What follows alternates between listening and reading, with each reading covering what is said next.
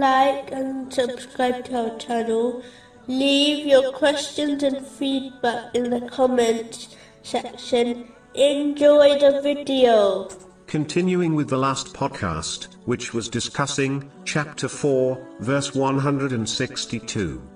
And the establishers of prayer especially, and the givers of zakah, and the believers in Allah and the last day, those we will give a great reward. This verse reminds Muslims of the importance of establishing the obligatory prayers, meaning performing them while fulfilling all their conditions and etiquettes, such as offering them on time. This topic has already been discussed in detail in this podcast series, specifically in An-Nisa, parts 131 and 132.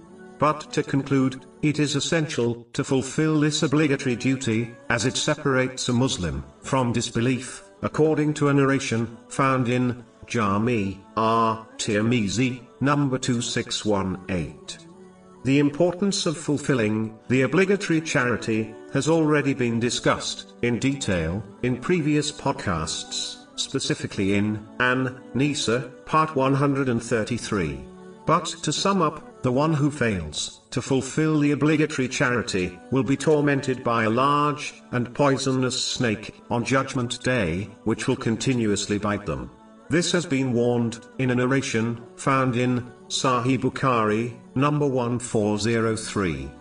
The fact that belief in Allah, the Exalted, and Judgment Day have been connected indicates the importance of believing in Allah, the Exalted, practically by fulfilling His commands, refraining from His prohibitions, and being patient with destiny, according to the traditions of the Holy Prophet Muhammad, peace and blessings be upon him. As the one who believes in Judgment Day will know their actions will be judged, therefore they will support their inward belief with outward actions.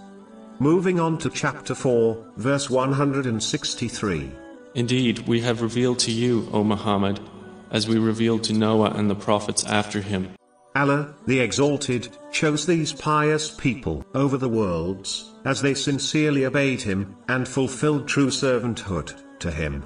Similarly, the Muslim nation has been labeled the best nation only if they follow in their footsteps, by sincerely obeying Allah, the Exalted, which includes fulfilling the rights of the creation, such as advising and supporting them in good, and warning them against evil matters. But if a Muslim fails to live up to this important position, they will not reap the blessings, reward, and honor which comes with it.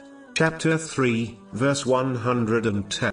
You are the best nation, produced as an example for mankind. You enjoin what is right and forbid what is wrong,